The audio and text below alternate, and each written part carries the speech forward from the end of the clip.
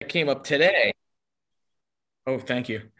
I had a topic that came up today, which is an interesting one, which is um, basically, Jennifer, I think you're in, Gary, where are you based? I'm in the Denver area. Um, Okay. I'm not a club owner, but been around tennis a long time, and we are members at the Ranch Country Club, and it's gone through a lot of changes in the last 3 years. So, Right. And this is kind of where my question for the day is where Jennifer is on the west coast of Florida. And I know Sean, we touched on this last week. Glad to see you back, Sean. Um, but if you think about it, gated communities like gates, right? And so I'm at one that's a smaller community, maybe 300 doors, and they are sometimes pressed because they are supporting not just the tennis, but they're supporting a golf course and they're supporting a beach club, and there's only 300 doors. Whereas on both sides of us, where I work in the winter, where I help out in the winter, we have two much bigger communities. One of like 500 doors, and then one of like 1,300 doors in Johns Island, which is a famous gated community in Vero Beach. So, these smaller communities have to carry more. That each household has to carry more. Now, here's the interesting thing. You ready for this?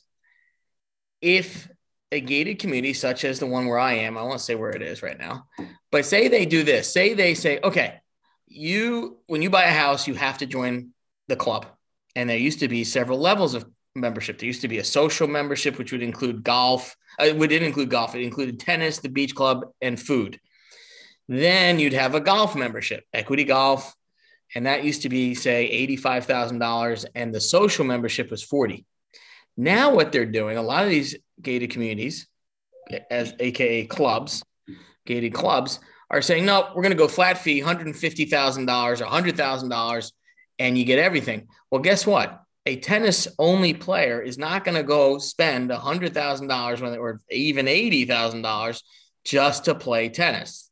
And so we're kind of, golf and tennis are fighting a little bit like that because these gated communities, Jen, I know you have a ton of them on the West Coast over there in Tampa, Naples, Yeah. Bonita Springs, all that. They're going to this one membership fits all, and I think it's hurting tennis. Might be helping pickleball because you hate to hear that, Jen, but because a lot of golfers play pickleball. So, anybody else see that, Sean? I know you're with the HOAs, Jen. What are you seeing over there on the West Coast? Oh, that's not really something I'm too familiar with because I'm at a club. But Mm-hmm. there are a lot of gated communities here. And yeah, I wouldn't be surprised. Why do you think that it would hurt tennis? Because no one's going to spend that amount of money. They're not going to go spend with a golf. If you're a tennis only player, if you're a tennis only person, you're not Yeah. going to spend the amount of money equivalent to a golf membership to live in a gated community and not play golf. So no matter what, everyone that's applying or buying property in the gated communities where this is happening appears to be a golfer. That's not a problem. I'm happy golf is top of their list. But I do think tennis and maybe pickleball and maybe some of the other, maybe, I don't know what other sports there are, croquet or, whatever they might be out there, is probably suffering a little bit because it's that high end. The golf is the high cost. And I Yeah. see it at clubs, the country clubs too, where you are. I can run with this. Yeah, go ahead. Go, Sean. Run with it. The difference between my experience at a country club and then also in the local areas here in the Atlanta area, the local neighborhoods, tennis is free. To play tennis, it's free. Now, almost nowhere is golf free, and often it's really expensive. But if you say, all right, we got tennis, golf, we got all these really cool things, and I'm just the tennis player, you want 150 grand, it is never going to happen. I'm, Exactly. I'm not paying for everything else. Never going to happen. I'm going to play in my own neighborhood and I'm going to play at my friend's place. Like $150,000 buys a lot of other things, buy a lot of tennis rackets for my tennis that I'm going to play across the street for free. Now, golfers are going to pay that. They have to. They want to be part of that elite club to play that course. That course might be worth it. That club, the social side, that might be worth it. But tennis courts are shaped the same. Gary, what's story on Colorado? I know you've got gated communities out there. Denver, Aspen, Vail, all out there has gated. What's going on out there? I'm not aware of that many gated communities in Denver, but there's country clubs. At the club that I belonged to, it was a member-owned club, and they've struggled as a member-owned club. And then just about the time the pandemic hit, they were purchased by Concert Golf, which is they have 8 or 10 properties around the country. I think they've got something down in Atlanta. And one of the things they're pushing for is to reduce the types of memberships. They had tennis memberships, junior tennis memberships, social memberships, and they're going the direction that you're saying. At the moment, it works out pretty well for the tennis is doing very well. That's good. In part because we're the only indoor facilities on the north side of Denver. All the indoor facilities are in the middle part of the town and the southern part of the town. So tennis is doing well, and the cost of some of the clubs is not as great as it is. There's a club like Cherry Hills, which is in the middle of Denver. It's the old golf course. They've had several national tournaments there, and tennis. They've got wonderful tennis facilities, but tennis is that's what the wives of the owners do. And I think they may have changed this, but it used to be only men could have memberships. So when I said owners, that's what I meant. But it's so Gary, you own a club, right? Isn't that right? No.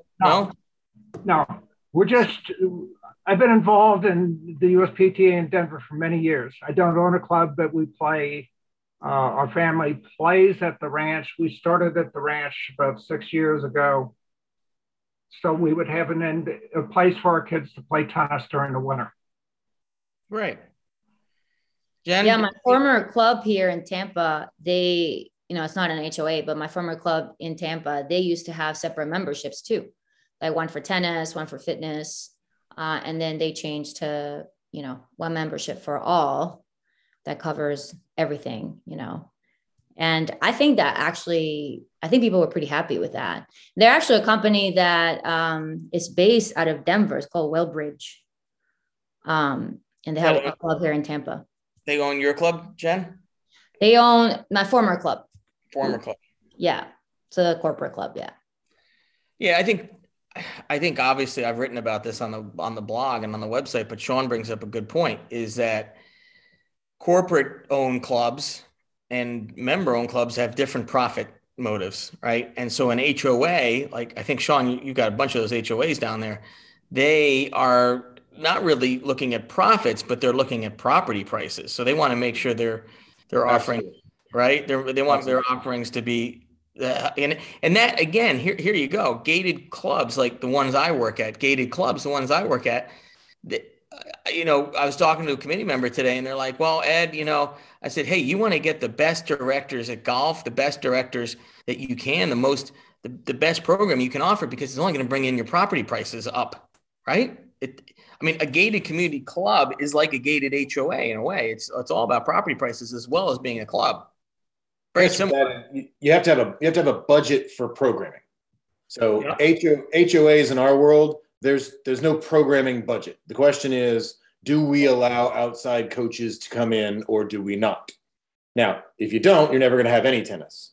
Right. But it isn't as though they're going to hire a coach to come work here. Now in Florida, you have a lot more of that. The neighborhoods, in my experience, they're going to have clay courts more often. They're going to require kind of full-time maintenance. They're going to need a full-time staff, even in some of the neighborhoods that aren't necessarily clubs, so to speak. Right. Like a small club in a local neighborhood. Am I remembering my Florida market well there? You're right. The gated communities here, if they're not a club inside, and hi, Seattle M. Gray, I see you on Instagram there. Welcome to the conversation. You can always text us if you have questions.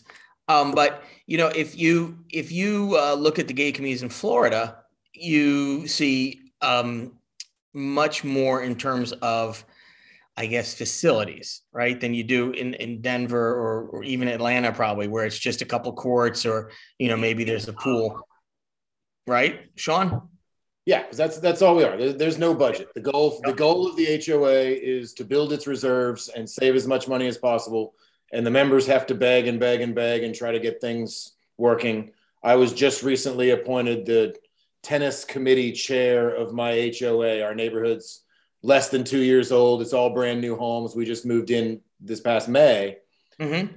And my wife isn't excited about it. She doesn't like getting involved with things like that because it's drama. But I've been there, I'm the right guy for the tennis job here in my personal neighborhood. Whether I run a business here or not, I should advise on tennis questions. The politics of HOAs. I live in an HOA, right? Yeah, and it's a unique thing. It was the biggest politics to try to get three courts. The three courts have gone to pot with clay here. Yeah. And obviously there was a big argument about making one a pickleball court. And I was like, guys, we have tons of space for pickleball. Leave the tennis courts and just move pickleball over to the side. We have a croquet lawn that no one uses. There you go. Yeah. At our last place, they turned the putting green that nobody ever, it's a cool little idea. Yeah. It looks beautiful, right? But no one ever uses it. Yeah, the builder puts it in and says, hey, this will bring in new people. Well, when the people don't want it, you turn it into something else. Right. But it's a different feeling. We have to do the same thing here. What we're trying to figure out, and I had some questions about kind of the New England market where you were previously, but it sounds like you're back comfortable in Florida. Jen and I are one of these migratory bird types. Jen goes up to Martha's Vineyard and I go and wave at her across Buzzards Bay, and I'm in Marion on the mainland. So we go back and forth. I head up May 5th, May 1st, and Jen goes up. Lucky her, she has a much shorter season. She goes when are you going up this year, Jen? Probably around Memorial Day. Oh, that's earlier than normal. Good. I'm glad you're going up earlier. You got to make some money up there. Last year I went on Memorial Day. I was Memorial Day through Labor Day, basically. Labor Day. Yeah. So, hey, Kristen Sanders, we see you there on Instagram. Nice. Thanks for being here. So the summer up there, those are different, Sean. Those and Gary, I'm sure you know that, and I'm sure they're in Denver too. But the clubs up there are really seasonal. Even getting into New York State, but in New England, I mean, like Martha's Vineyard. I was on Martha's Vineyard for 5-6 years. Here, I'm wearing the old shirt from Edgartown Yacht Club. And my first year, I was able to go there June 11th. I mean, the season doesn't really kick off until June 23rd when the kids got out of school. Everyone comes out of Boston and New York. And then literally the season is 8 weeks. And August 15th, it starts to peter down again. And by Labor Day, after Labor Day, the vineyard is empty. You can get into every restaurant. For my club on the mainland, it's a different demographic slightly. It's changing towards the vineyard, but we're like 60-40. Probably 60% of our members live year-round in Marion, Mass, right on the water there. And then 40% are destination people who come in from Boston and New York and Chicago for the summer to be in the New England summer. It's kind of like my daughter. So those clubs are changing too. There's a demographic change there up and down the East Coast. A lot of them are becoming more destination rather than year-round. And then again, you could argue that some are becoming more year-round. I think mine might be. It depends because people want to get out of the cities from COVID. So we'll see what happens over the next 2 to 3 years. If COVID hadn't happened, mine would have gone 50-50, right? Year-round destination members. Now, because of COVID, maybe mine's gone up 65-35, where it would have gone the other way. So, more people staying out of the city. How about Sean? Are you in the suburbs? And so are you seeing people moving out of Atlanta to the suburbs like they are in New York? Is that happening? Yeah, it was a fascinating house search. My wife and I were looking. We needed a tennis court, of course. I'm a tennis guy. So finding a neighborhood with tennis courts narrowed it down. But what we were finding is we had a lot of people coming in from up north and a lot of people buying 5-bedroom homes with small square footages. And that's it's not as common of a thing. We're building physically different homes here because people are working from home more. The kids are staying home from a school point of view. Once or twice a month, they have just stay home and work from home days. So everybody needs their own space. And my wife and I were looking for openness. We don't need that many bedrooms. It's just us right now. Because the kids are off doing their own thing. But we didn't need the 5 separate bedrooms. It's really a unique thing that we see people moving south into the suburbs with homes with lots of bedrooms, but not that same open square footage. So everybody can kind of close their door and do their own work. Right. And the tennis courts it's an interesting thing. It's kind of high, medium, and low from a financial standpoint. You move into a nice gated community that you could still have the typical HOA like we do. We're ungated, typical suburban neighborhood with 2 tennis courts. So you drive by, you could come right in and use our courts if you really want to. Gated communities is kind of a step up, but you can still run it the same way. Then you have the country club neighborhoods where there's a club and a tennis pro who's hired to work there, and then they can hire their own staff. Here, it's like our HOA is going to obviously whitelist me because I'm gonna help them set everything up, and I would be the go-to coach here. But this neighborhood would never have a coach that runs programming. Okay. Gary, what do you see out there in terms of the clubs? Like, are people moving out of Denver? I mean, Denver, I don't know what the COVID politics is out there at all. The politics is no different anywhere else. I think the most in-migration is into the mountain areas.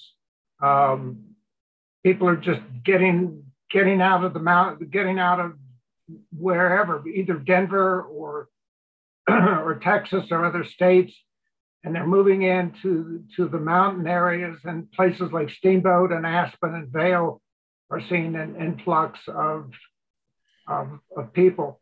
I will say that Denver, the county of Denver, is one of the last to recover in terms of employment.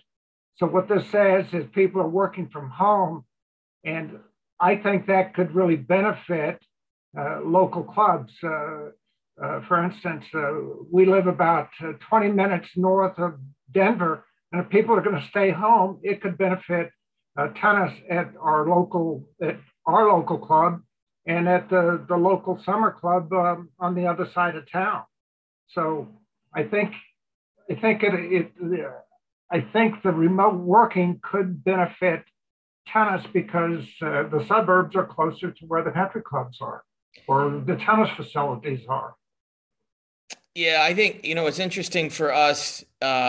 We were approached Beyond the Baselines was approached by an HOA in Vail, and they are with a current management firm, and they wanted to look at other management firms to manage I think they have 7 courts, 7 tennis, maybe 6 pickle.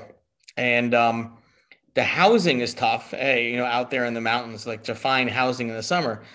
But what the committee chair was saying to us is similar to what you were saying, is that a lot of these people, this is a very high-end HOA in Vail, and a lot of the people are from California, and they're going out now. If they don't have kids, they're going out like even during ski season till April and staying right through to September, like staying out there. And, it goes from ski right into early spring tennis right through the summer. Whereas it used to be much like Sean, we were just talking about in New England, where it was like June 25th to August 15th.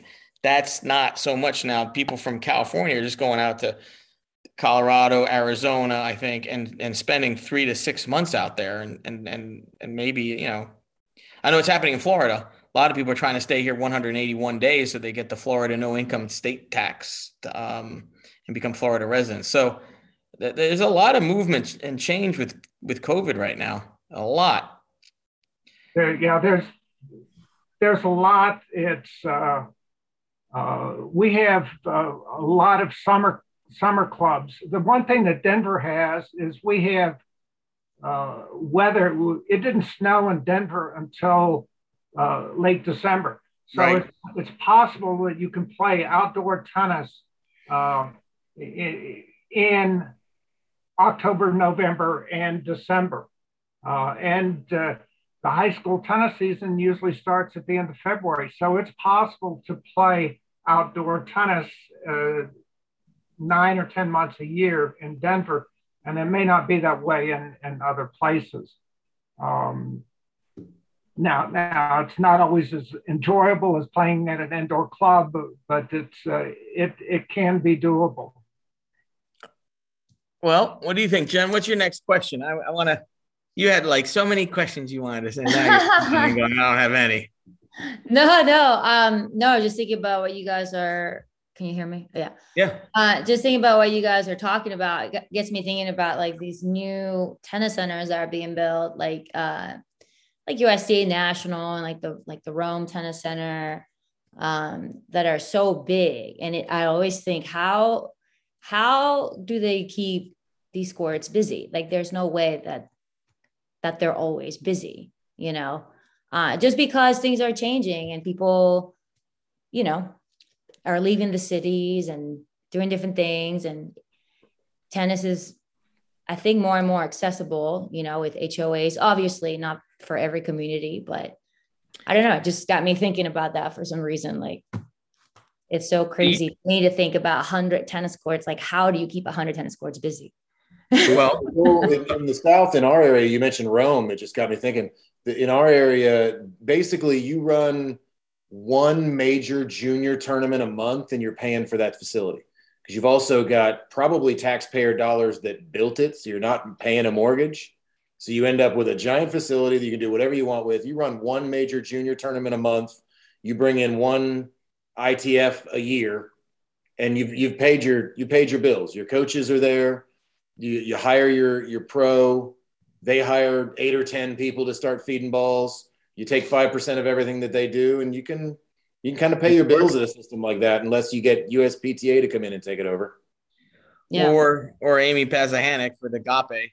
She's taken over everything in DeKalb. Yeah, and she's doing well at that one location. She's got an interesting scenario because she stretches herself too thin, in my opinion, kind of trying to do too much. But she's done well here. DeKalb runs well. She's got a good response from the city of Atlanta, so there are no complaints there. That's good. So she was on my podcast. I will say this. Yeah, she was excellent on the podcast, and she just added another town out in California. I think I saw on her Instagram. But Simon Gale, who's also on my podcast, who's the head pro or director of tennis at the USDA National Tennis Center. He talk about demographic changes because of COVID. Now they have 140 courts. It's insane amount of courts out there. And as Jen says, how do you fill those? And when they built that, he kind of intimated or implied that they were expecting people to fly in from around the country and use it. And now what has become, because of COVID, not as many people coming to Florida as a destination for a week or two. It's a lot of regulars who are locals, and it's become like a local club until, we get all back to normal and there's more travel. Although it says that we're always going to have masks on planes now. So who knows? Not looking forward to my next plane trip. But yeah, those demographics are changing, and we'll see what happens. Gary, any burning questions on your end? I think you mentioned the demographics. I think one thing to keep in mind is that the oldest millennial is now 40, and the youngest boomer is 56. And that's a big change over the last 10 years. And that's going to affect tennis. There's also the declining fertility rate, which means there are fewer young kids today than there were 10 years ago. This is going to affect our schools. It's going to affect tennis. It's going to affect the way going to affect housing. It's going to affect Social Security and how that's paid. There's a lot of impacts. I don't know how tennis is going to react to that. That's a great point. That's a really good point. I hadn't thought about the 16 years between the millennials and the last baby boomer and the dropping off of the fertility rate, which is probably that group, isn't it? It's that group. It's the 30s to 44s, 28s to 33s, somewhere in there. And I hadn't thought of it that way. That's interesting. Demographic change is going to affect sports and housing and HOAs and country clubs. Interesting point, Gary. Really good point. It's going to be, well, and not only is that happening, but the fertility rate is declining across the different races and ethnicity and ethnic groups. So it's not just whites. It's, I think if you looked at the US population, the US white population was less in 2020 than it was in 2010. Just a smidgen. So the growth that occurred was in different races and ethnic groups. So it's changing in a lot of different ways. Yes, it is. There's Jennifer, the Venezuelan here in America. That's right. Just throw that in there, right? But yeah, we have a lot of different demographic changes among ethnicities. And I'm going to throw one question out because I do have to leave 5 minutes early today because I'm driving down South Florida to play a tennis tournament. But wanted to throw this out there. And I love the play on words, the Novak's Djokovic. I was going to say, are we going to address the elephant in the room? Are we not going to talk about it? But what a story this morning. The immigration minister for Australia has rescinded his visa. And as I read it, I read The Guardian down there in Australia, and I've read CNN, and sounds like if you get deported, you can't go back for 3 years. Kind of like our rules here in America. What does everyone think? Sean, take the mic. What do you think about the Novak's Djokovic? Oh, I'm conspiracy minded to begin. I think it's all planned so the Australian Open can share that they treat everybody equally. I think everybody was on board with that whole story. Okay, Mr. Conspiracy Theorist. Exactly. I'm rarely right about it, but it's just so much more fun to think of it that way for me. What do you think? What do you think, Gary? Yesterday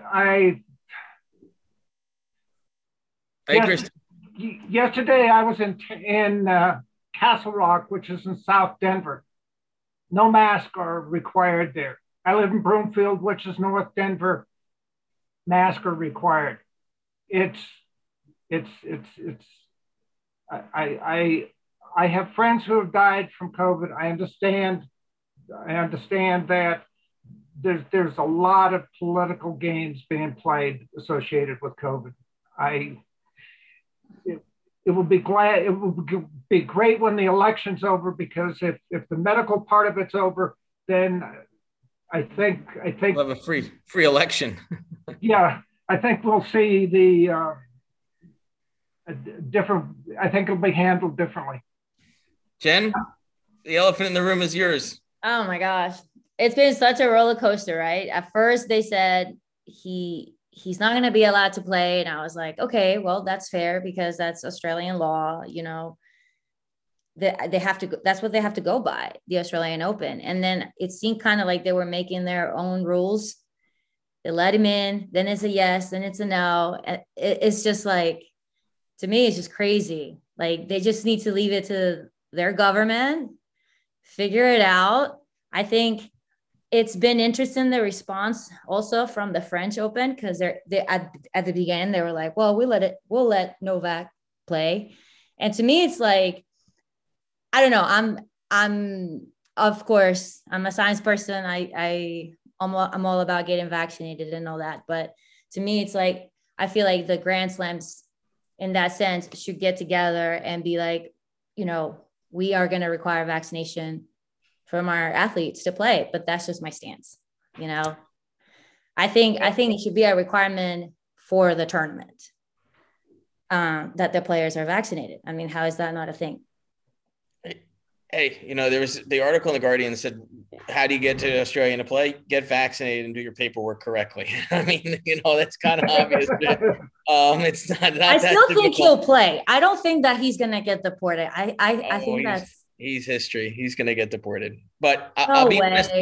Yes, way. He hurt himself because he said he tested positive. Then there's pictures of him on Instagram and and then he partying with kids, and they're going to use him as an example. It has nothing to do with and what I do think they're a little worried about is his reception and protection at the Open if he were to play. But exactly, I was like, if he plays, he's going to get booed so hard. First of all, if he does get to play.